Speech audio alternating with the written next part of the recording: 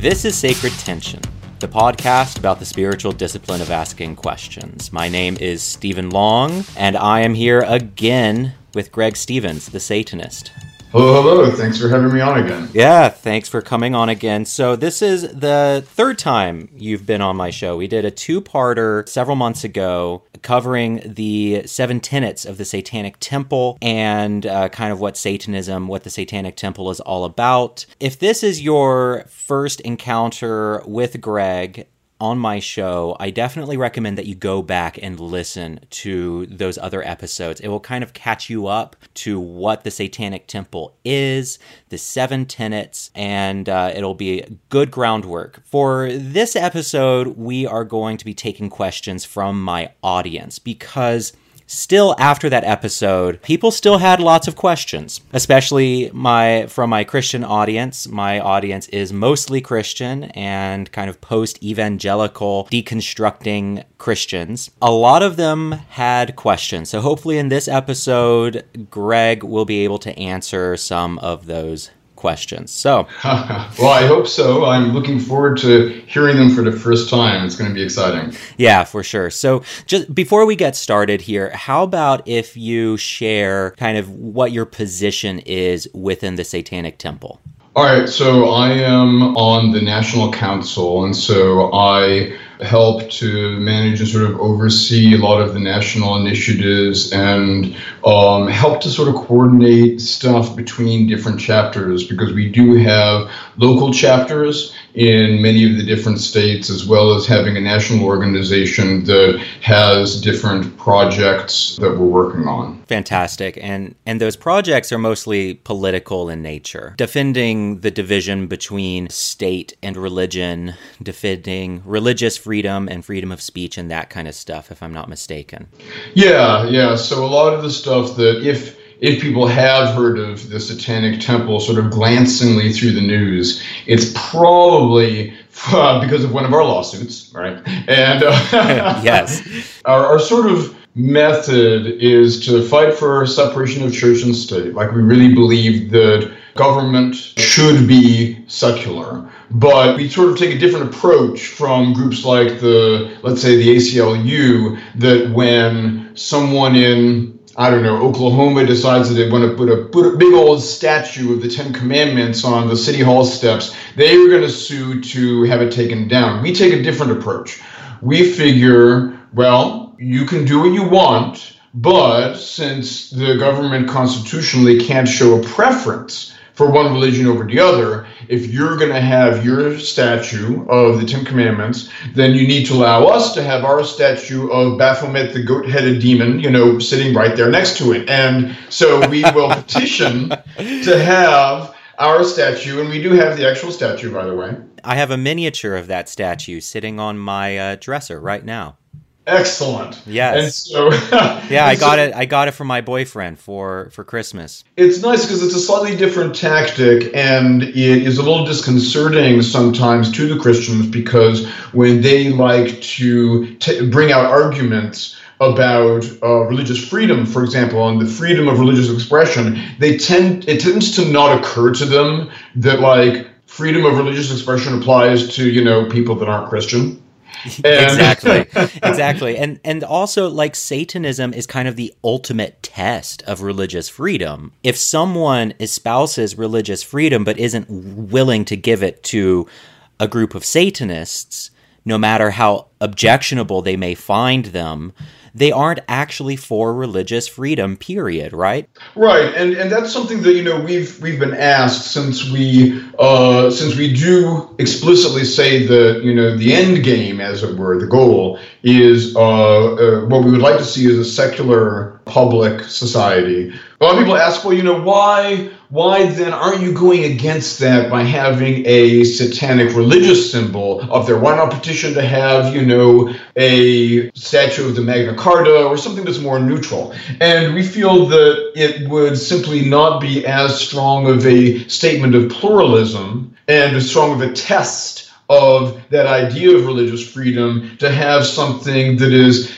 sort of tepid and unobjectionable and non-religious next to a strong Christian statement, to really test the idea that we're going to have a tolerant, pluralistic society, you need to push the envelope a little more, and you need to be able to ensure that it's not just Christians and, those sort of semi-neutral atheists that aren't a challenge to anybody are acceptable. You have to really show a strong counter-statement. And that even religions that one group might find objectionable for whatever reason are also available in the public sphere. Right. So this is, I think, part of the paradox of something like the Satanic Temple, where on the one hand, you are fighting for a more secularized society. On the other hand, you do consider yourself truly and genuinely religious as a group. Is that right? That's correct. Yeah. No, I mean, it is a religion. And, it's not... To me, that's not a paradox, because we just simply feel that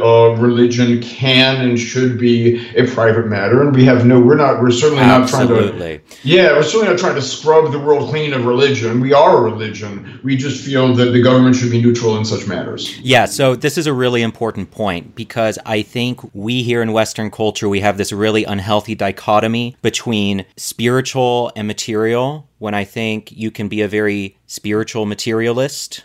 We assume that spiritual implies supernatural, and that isn't necessarily true. We assume that religion means theism, and that also is not necessarily true. And so there can be non-theistic religion, there can be atheistic spirituality, there can be non-superstitious spirituality. Part of what I love about the Satanic Temple is that it's kind of breaking down those assumptions within our culture. Yeah, I think that one of the really important messages, apart from the political and fighting for justice that we do, and fighting for a separation of church and state, part of the message that, at least to me, is important as a member of the Satanic Temple and as a Satanist, is to sort of just make people aware of the fact, there are options out there other than disavowing yourself of religion entirely, or being a supernaturalist. I like the term supernaturalist, because to me, I'm not just an atheist, and this is me personally. This is not me speaking for the Satanic Temple as a whole, but I personally am not a supernaturalist. It's not just that I don't believe in God, it's that I don't believe in souls, I don't believe in spirits, I don't believe in luck, I don't believe in fate, I don't believe in, I really am sort of heavily geared towards viewing things from a materialist, not in the material girl sense, but in the philosophical sense, in a materialist perspective. And so not all members of the Satanic Temple are, but I am. And as someone who's an anti-supernaturalist, I think that a lot of people are surprised that I would claim the label or the identity of a religion for myself. But that is kind of a bias we have in our culture. It's also just historical, I think, right? I mean, it is fair to say that over the broad course of human history, there has been this entanglement, right? Religion has, there are some atheists that are really anti-religion, but I try to give it a little bit of a break, because when you think about it, it's been doing a lot of work.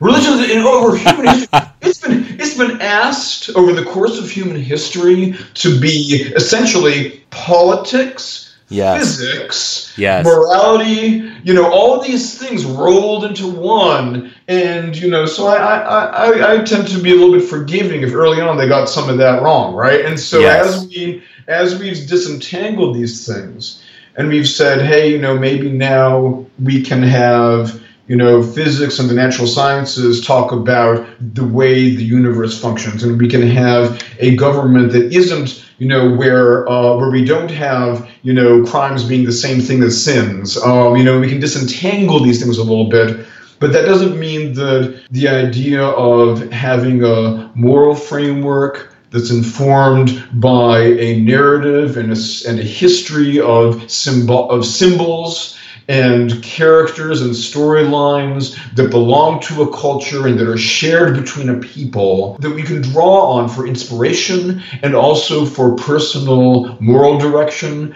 All of these things are qualities of religion that I think are valuable, and Absolutely.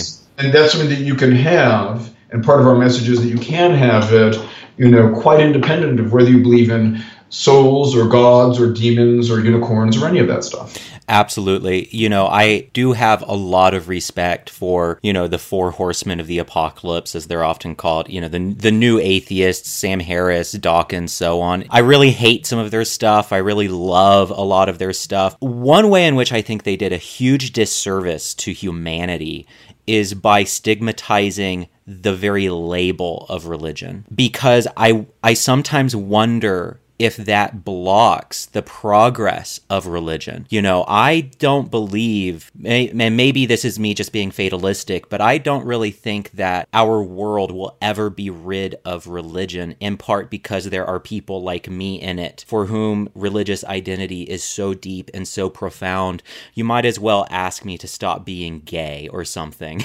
That's the way it feels to me. But you can come to me, and after a long period of anguish, probably after years, you can get me to say, well, now I'm a hopeful materialist. Now I'm going to say I can't go beyond the magisterium of science, but I can still maybe hope for something beyond it. But there's a difference between what I hope and what I know, and I can't say that there's anything beyond what I know to be true, which is revealed through science. So I'm ultimately a materialist, but I can still have my symbols, which are so deep in my blood and so much a part of me. And to say, here are all the riches of science, but in order to accept these riches, you have to get rid of your beloved symbol. That is a deal that most people just can't make.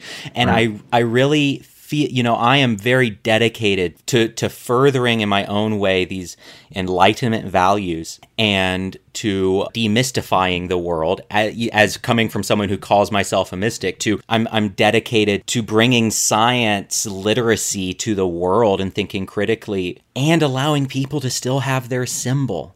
Because I think that's the only way, personally, just speaking for myself, I think that's the only way religion will move forward. And that's just me. I like what you say about religion moving forward too, because I think that some people, conservative religious people are very entrained in the idea that, religion has to be this static thing. But a lot of the progressive religious people that I know do view theology and religion as something that is always evolving and we're always learning about. And my friend, progressive, yeah, it is. And so my friend, Pastor Gregory Stevens, who I met because we happen to have the same name. It's like doppelgangers. There's like Christian pastor Greg Stevens, and then there's like Satanic Temple Greg Stevens. Yeah, and we absolutely have said we need to leverage this and make a book or something the Christian Greg Stevens and the Satanic Greg Stevens. Yeah, totally. Or you could totally do a podcast together. Absolutely. The only reason I bring him up is because in one conversation I had with him, he made a point of saying that he wished that more people could view religion, and even Christianity in particular, as being more like the sciences, or we can publicize in as much as we have had over history theories about the nature of God, and let's admit that past, generations of humanity could be wrong. Let's imagine that we don't need to give up the idea of God just because what was written in a 2,000-year-old book isn't in line with what we feel is true in our heart. Maybe we just say the way the scientists say that theory was wrong. Exactly. And we need to try to discover what the correct theory is about the nature of God and the nature of love and the nature of what it means to be a good Christian. So that's his attitude, which I admire. I mean, I'm still not a Christian, but I admire him taking that approach to the doorstep of Christianity, you know. Absolutely. All right. So we can talk all night long about this stuff, but we should get to questions. Okay. So here is a question from Peace Joy Coffee on Twitter. And Peace Joy Coffee asks, of all the things to worship or even not worship at all, why Satan? Is this the same Satan as defined in the Bible? Okay, this is really the only question like this because, just to kind of get basic stuff out of the way first. The why Satan question, comes up every time. And, I guess it's something that I understand why it's difficult for someone for whom that kind of, narrative or symbolism doesn't really connect. It's difficult to understand why someone would be drawn to it, but I guess it is a matter of being drawn to a particular narrative of the outsider, the narrative of, standing up against tyranny, and the narrative of, all of these complex characteristics. And when you look at the character Satan from sort of the flip side point of view. And there's sort of a history in literature of doing this too, right? The Romantic period of writing has a history of sort of looking at Satan as the tragic hero, right? Who was just trying to stand up against authority that he thought of as being arbitrary and oppressive, trying to say, I'm not going to bow down, I'm going to think for myself, and then being punished for it. And for people who are drawn to that kind of symbolism, and especially the fact that it does have a kind of power as being a little dark or a little antagonistic, and as being something that represents a certain kind of outsider strength, it can be appealing and it can present, like I said, I keep using the term narrative, right? It presents a set of symbols that are deeply, deeply entrenched in our society. So you've heard me, mention the term narrative, and I think that, that's one of the powerful things that a religion can provide. And in the same way that some people come to me and say, well, if you believe in, standing up for yourself and not bowing down to authority and all of these things, can't you do that without attaching it to this fictional character, Satan? And I say, well, I suppose, but couldn't a Christian be nice and love thy neighbor and all these things without attaching it to the fictional character Jesus? Right. Of course they could, maybe, but the fact is that whether it's because of how they're raised or just the way that they feel about the stories that are in the scriptures, for whatever reason, they draw inspiration from it and they draw a kind of identification with it. And the same is true, I couldn't sort of just throw away the narratives or the characters or the symbology of Satanism, and have it still be that same rich interplay of personal inspirations and personal values. It wouldn't be the same any more than, a Christian who was, not tying things back to Jesus and the Bible, but just has this sort of checklist of, all right, be good to your neighbors and, try not to, covet things, whatever the Christians think. Anyway. And, so it really has to do with that kind of connection. And it's like I said, I understand why it's difficult for someone who just doesn't feel the pull of that particular narrative, but I just would appeal to, thinking in terms of that analogy that I gave, right?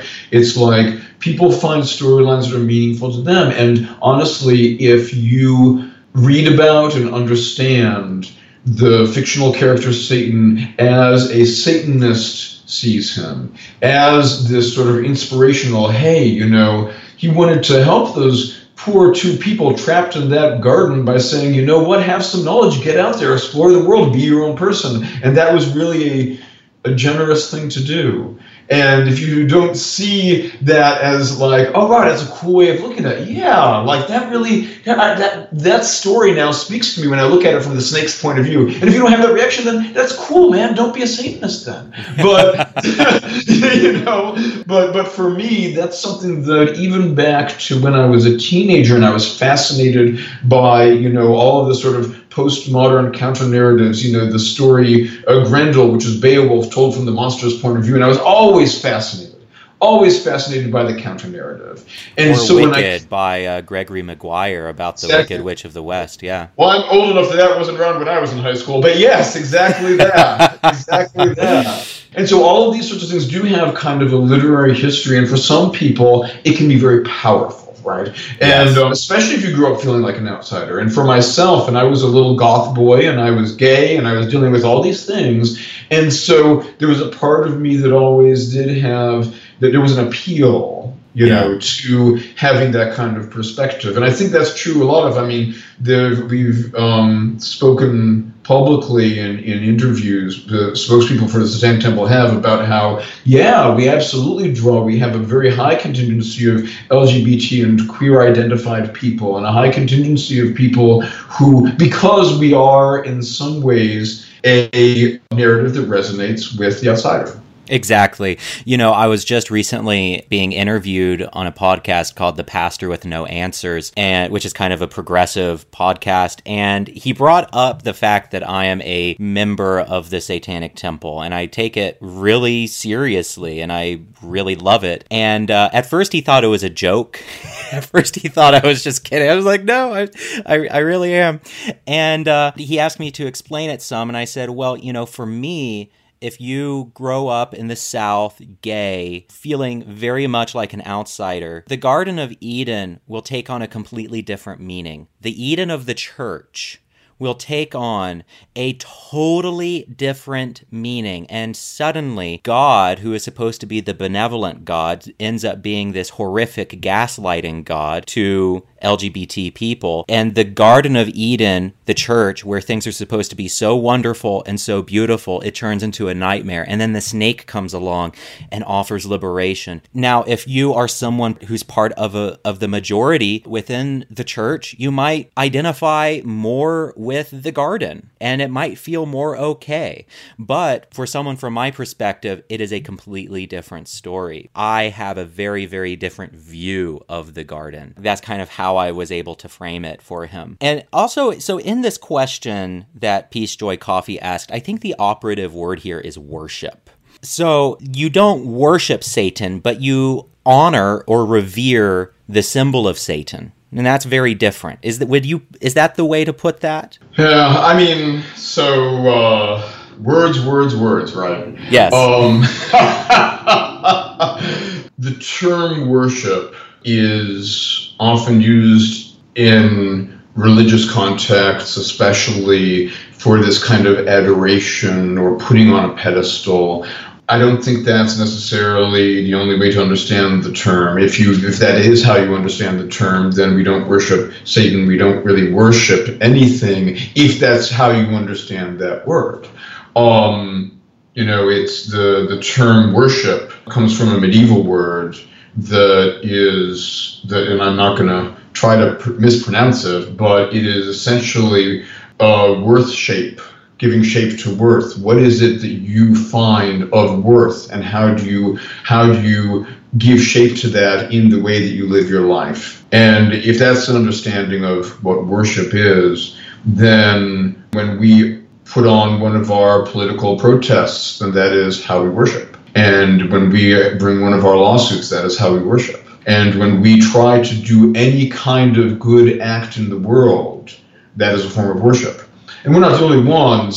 Just so you know, the American Baptists, there are branches of Christianity that also take this very do good in the world as your act of worship as well. I would say if that's your understanding of what worship is, then that's the best way to understand how a Satanist worships as well. Because as a non-supernaturalist, my worship is entirely embedded in the relationship between myself and the material world around me, and how I can make it the best world that it can be. One of the things that I really love about Satanism is that it has a concern first and foremost for the material world. At least the way I understand it is it's concerned not with the next world, not with the next life, not with any of that, but with the here and now, the material realm. At least a great deal of Satanism that I've encountered. And I find that form of engagement of we're concerned about the well-being of material beings right now, not about their eternal salvation, but are they well? Are they fed? Are they protected? It is concerned first and foremost with the material world. And I find that really empowering and beautiful. Yeah, I think that, and you see that in the seven tenets, the topic of our previous interviews, and the fact that we focus on, everything from the fact that we focus on the importance of justice, and the fact that we focus on the importance of having, beliefs conform to the best evidence available. These are all things that are different expressions of the same kind of idea that our morality is situated. It is situated in the context of a material world that we have a relationship with, and that is the primary thing that we have to foster, because, that's literally everything, right? If we're not going to have an afterlife, if we're not going to have, some sort of other, being ported up to some spirit plane, then this situated life in this material world is what there is, and it is therefore what our morality should be focused on. Absolutely. All right, so here's a question from Donald. He asks, I have a question about how their protest often involves the mocking or degrading of Christian symbols. So I asked Donald about this, and I think he is referring to the Lisa Ling episode about the Satanic Temple, which I did not see, but he says that the temple members were pouring blood over an image of Mary or something like that, something appropriately satanic. I have a question about how their protest often involves the mocking or degrading of Christian symbols. Unlike most Christians, I by and large agree with what they, the temple, are trying to do, but at the same time, using images that I view as sacred hurts me more than it offends me. I understand that those images have been used to oppress people, yet there are Christians who see them as images of liberation, so I guess at the end of it, I see it as counterproductive to desecrate an image of a poor teenage pregnant mother out of wedlock who has essentially become the female face of God. Yeah, no, that's an interesting question. I don't think I can speak to a specific protest that's being referred to here because off the top of my head, I'm just not recalling, I'm not familiar with that specific one. So I'm going to have to, unfortunately, at least speak generally to the idea of using inversions of or caricatures of or somehow mocking,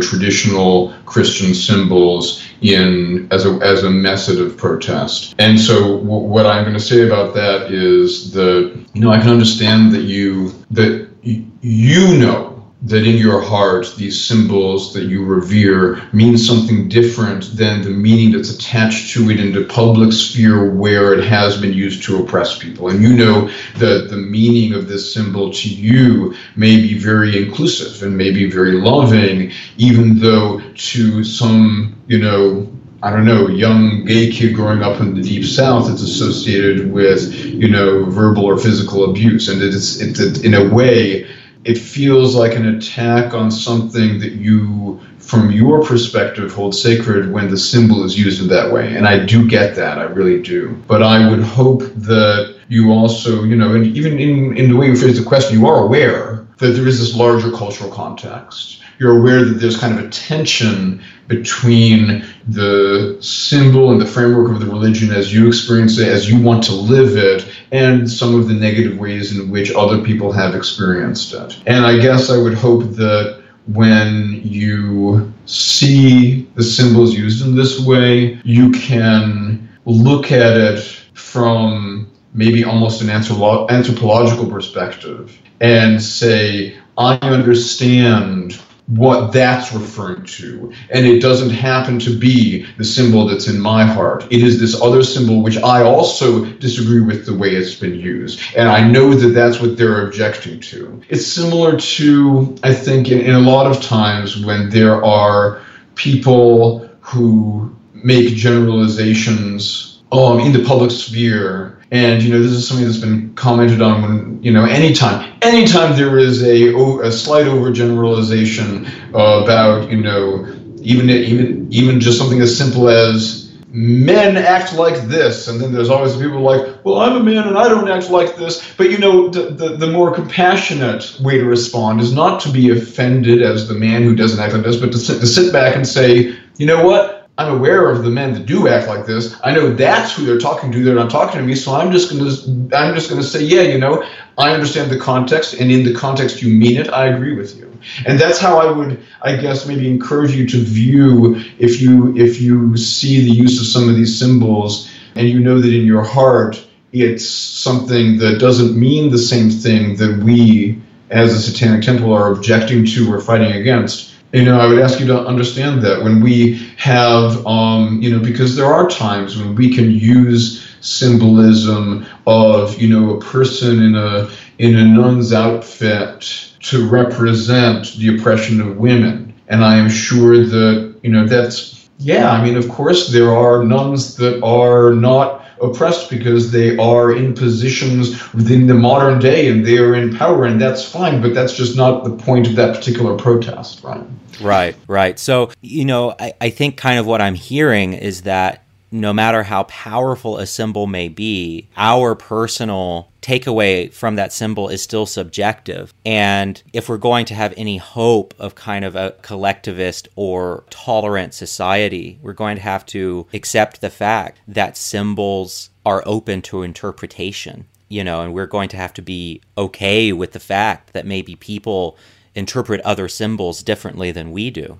Yeah, and I think that the more effective thing, at least for me, the way I try to govern my own self, and I'm not going to try to tell people how they should respond to things, especially when it's emotional, right? But what I strive for in myself is to be a little bit mindful of, if my first reaction to some general statement, it's not directed at me, it's a public demonstration, it's a public statement, and if my first reaction is to feel like I'm offended because it's made some kind of generalization about me, but it's wrong or whatever, I do try, not always successful, I am human, but I do try to take a step back and just think, in the broader context of our culture, is it a statement sometimes true? And if that's a general perception, is there something that can I use my energy in a more valuable way by working to change that perception, or just by working to be a better counterexample rather than simply trying to nitpick away at the point that they're trying to make, which is the cases where the generalization might be true, especially if it's fighting against an injustice, especially if it's trying to,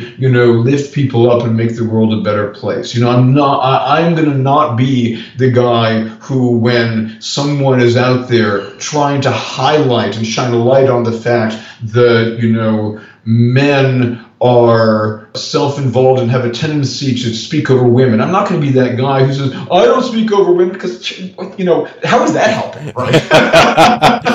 Right. So, and in a religious context, I think the same thing sort of can apply. I mean, it's like sometimes it is a matter of trying to highlight an injustice to put a spotlight on some of the things that religion broadly does. And there's always implicitly a footnote of of course there are religious people who are fighting against it. Of course there's people who don't participate in that. But let's not let that fact cloud the point that we're trying to make about justice. Yeah, it's kind of like the whole Black Lives Matter thing. It's like, yes, of course all lives matter. Duh.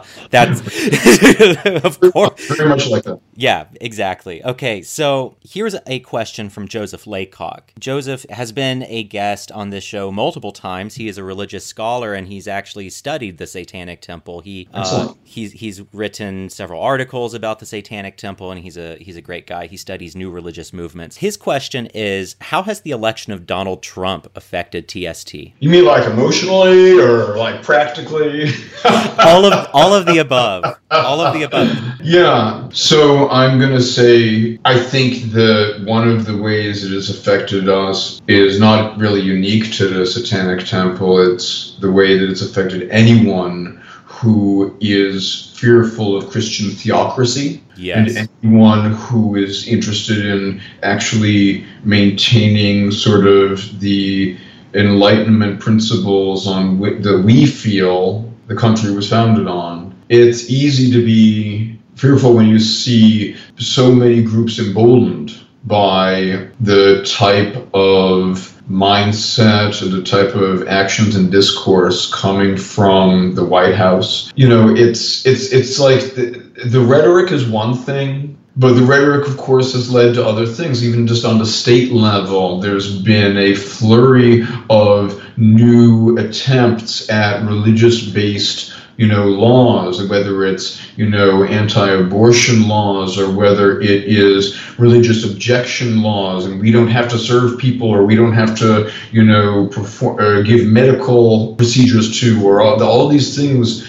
People at the state level have been emboldened to propose all of these new things that are sort of working their way through the system. They don't get a lot of attention because it isn't, a Donald Trump tweet. What's happened is from the top, a lot of the people who really want Christian theocracy now feel that now's their time, and that's frightening. That's very frightening. I mean, in terms of a practical matter, have there been specific either lawsuits or issues that we've dealt with as a consequence? Thankfully, not yet.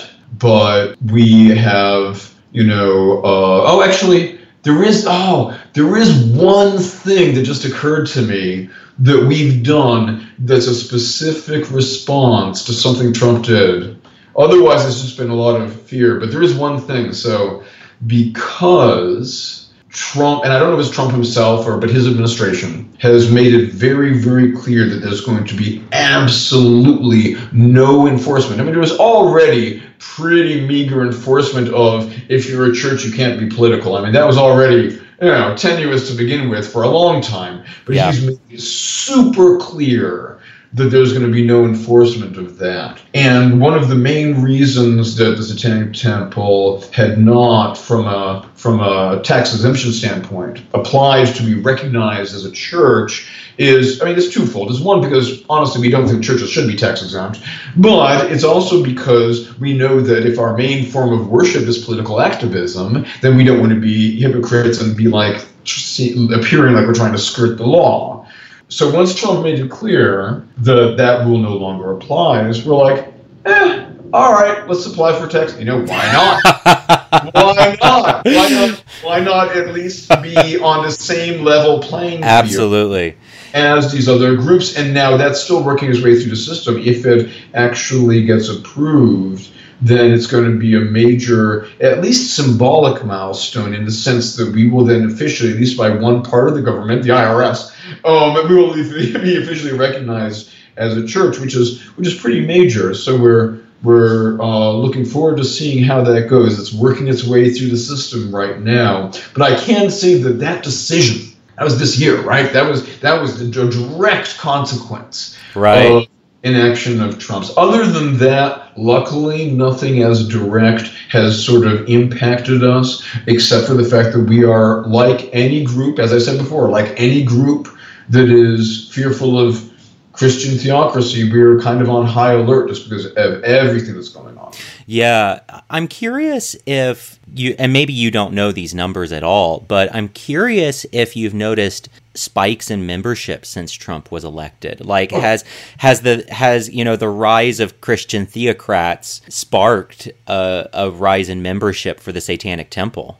Absolutely. And in fact, there was a broader story. So Satanic Temple is one thing, but there was a broader story actually a little while ago about someone making the observation that in terms of news stories and various, I forget exactly which metrics they used to measure it, but that there seems to be a corresponding, spike in interest in or expression of Satanism. I think there was even some very brief news cycle where there was some chatter, at least on social media, about has Trump been great for Satanists or whatever, which was kind of amusing.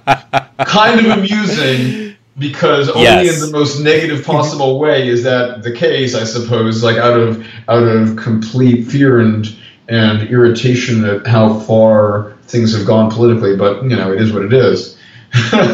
That's hilarious.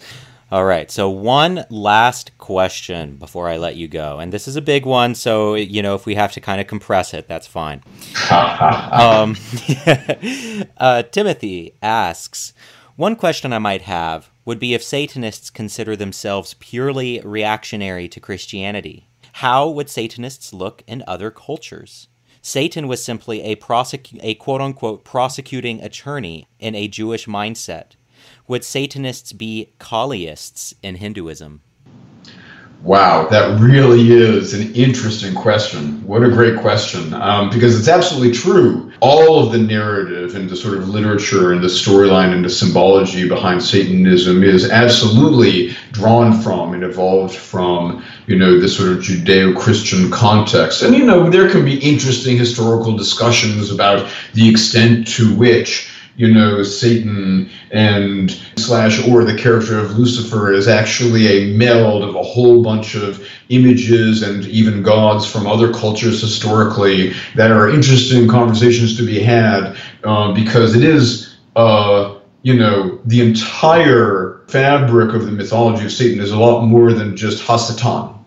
And so I don't think it's necessarily accurate to say that Satan is just the prosecutor. Even in Scripture, in the New Testament, even in the Old Testament, there is kind of a, even within those texts, there is an evolution of the way this character is referred to. And in some places, it does seem to be the sort of prosecutorial, arm of God, and in some cases seems to be an adversary, but sort of questionable about whether it's an adversary against whom, and these different sorts of roles. But then certainly the image, whether you're talking about horns and cloven hooves, or you're talking about the fallen angel with the clipped wings, or any of these images are a cultural mishmash. So in a way, saying that it is rooted in Judeo-Christian tradition, it still has a history even beyond that. But your question about whether the manifestation of the basic impetus of Satanism, the narrative of the outsider, the thing I started talking about at the very beginning of this, would manifest differently in a culture that had an entirely different symbol system.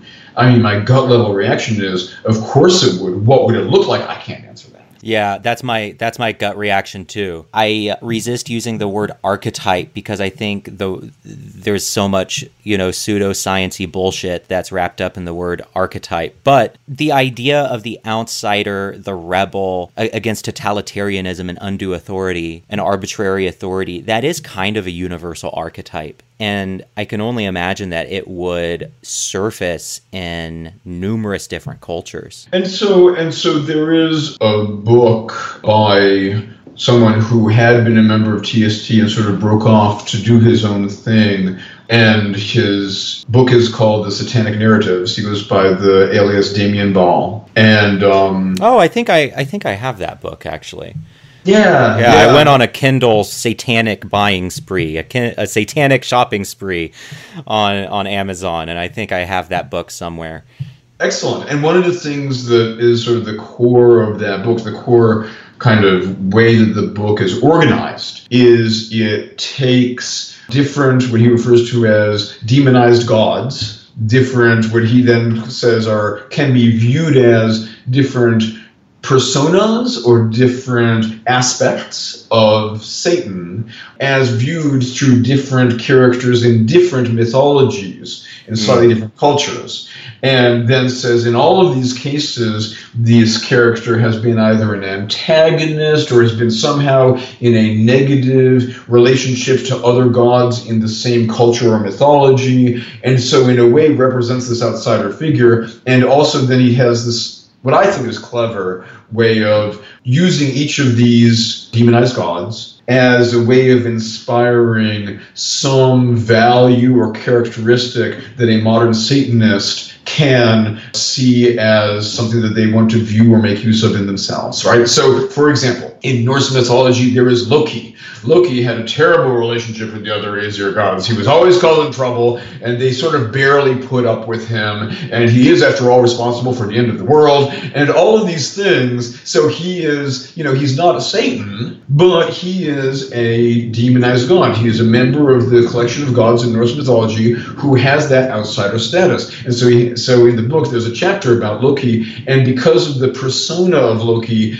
in Norse mythology, Loki was a trickster. Loki was a liar, but he used guile to get his way, and he used mischief as a way of making, sort of manipulating the world around him to get what he wanted. And there are times when a Satanist might want to draw inspiration from that character. And then he sort of contrasts that with, there's a chapter on Lucifer, the light bringer, who was the fallen angel who was kicked out of heaven for daring to speak up. And that is and sometimes a modern Satanist can say the aspect of Satan or the specific outsider gods that I want to draw inspiration from when I need strengths to fight back is going to be Lucifer. And so there are these different, and he goes to an entire list. Yeah, that's cool. Yeah, and so that is, and it's still, let's face it, it is a very westernized list, even though it is multicultural in some sense, but it's beginning to look at, I think, a way of understanding that question, what would this outsider god look like in different cultures? So maybe check out that book. That might be an interesting perspective on that question. Say the name of the book one more time. The Satanic Narratives by Damien Ball. Yeah, and the other part of this question was, do Satanists see themselves purely in reaction to Christianity? And I don't know. To me, the answer to that question is just really, without sounding like a douche, it just sounds, the answer to that question is just really obvious, which is we are in Western culture. These symbols are so deeply ingrained in us. Of course we're drawing from our culture. Of course we're drawing from kind of the waters we swim in. And maybe you can call it in reaction to or taking inspiration from, but I don't know. The answer to that question for me is just super obvious. Yeah, I think the way that I would answer that question... say the question one more time. Do Satanists consider themselves purely reactionary to Christianity? So I guess my answer to that question would be, do Christians consider themselves purely reactionary to Judaism? And exactly, yes, precisely. Thank you.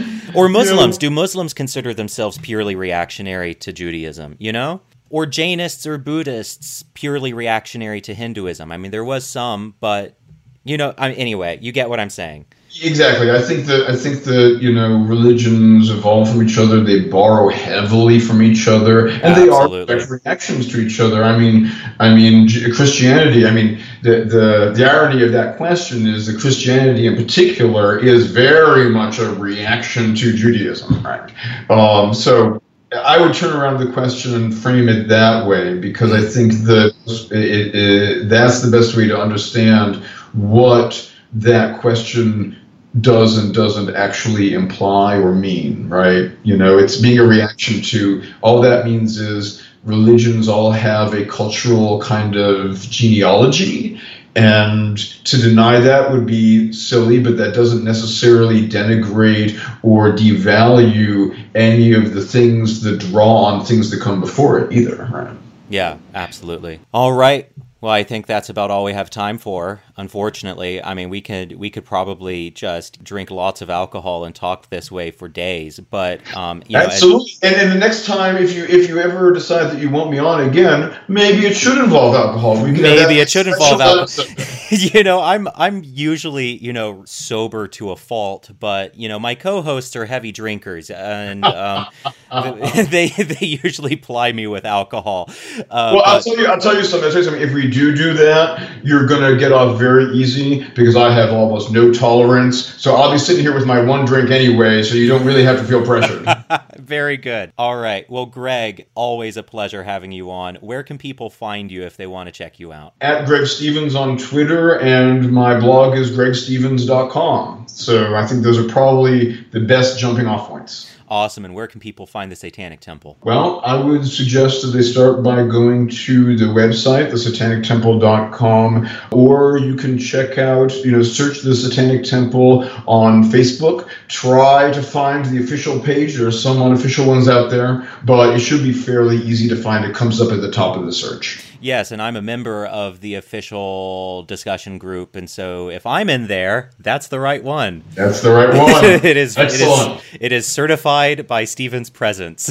All right. It's always wonderful having you on. Thank you very much for having me. Absolutely. Well, that's it for our show. Before we wrap up here, if you've been listening to this show for any amount of time, you are probably aware of my occasional co-host, Matt Langston. He is the front man of the band 11D7. He is the owner of Rock Candy Recordings, which helps out with this podcast quite a bit. Many of our shows are recorded there. Well, Matt has his own show, and it is wonderful. And if you like this one, then you will probably like his. And it's called 11D Life, where he talks about the life of being a musician, a life of the artist, and he interviews lots of other rock musicians, pop musicians, producers, sound engineers, all sorts of people living the creative life, particularly in music, and they have very raw, honest conversations about what it's like to try to survive and make ends meet as musicians. So if you like this one, go check out 11D Life. It's a great show. The music is by the Jelly Rocks from the album Bang and Whimper, available on Spotify and iTunes or wherever you get your music. The artwork is by Justin Caleb Bryant, and I will see you next week.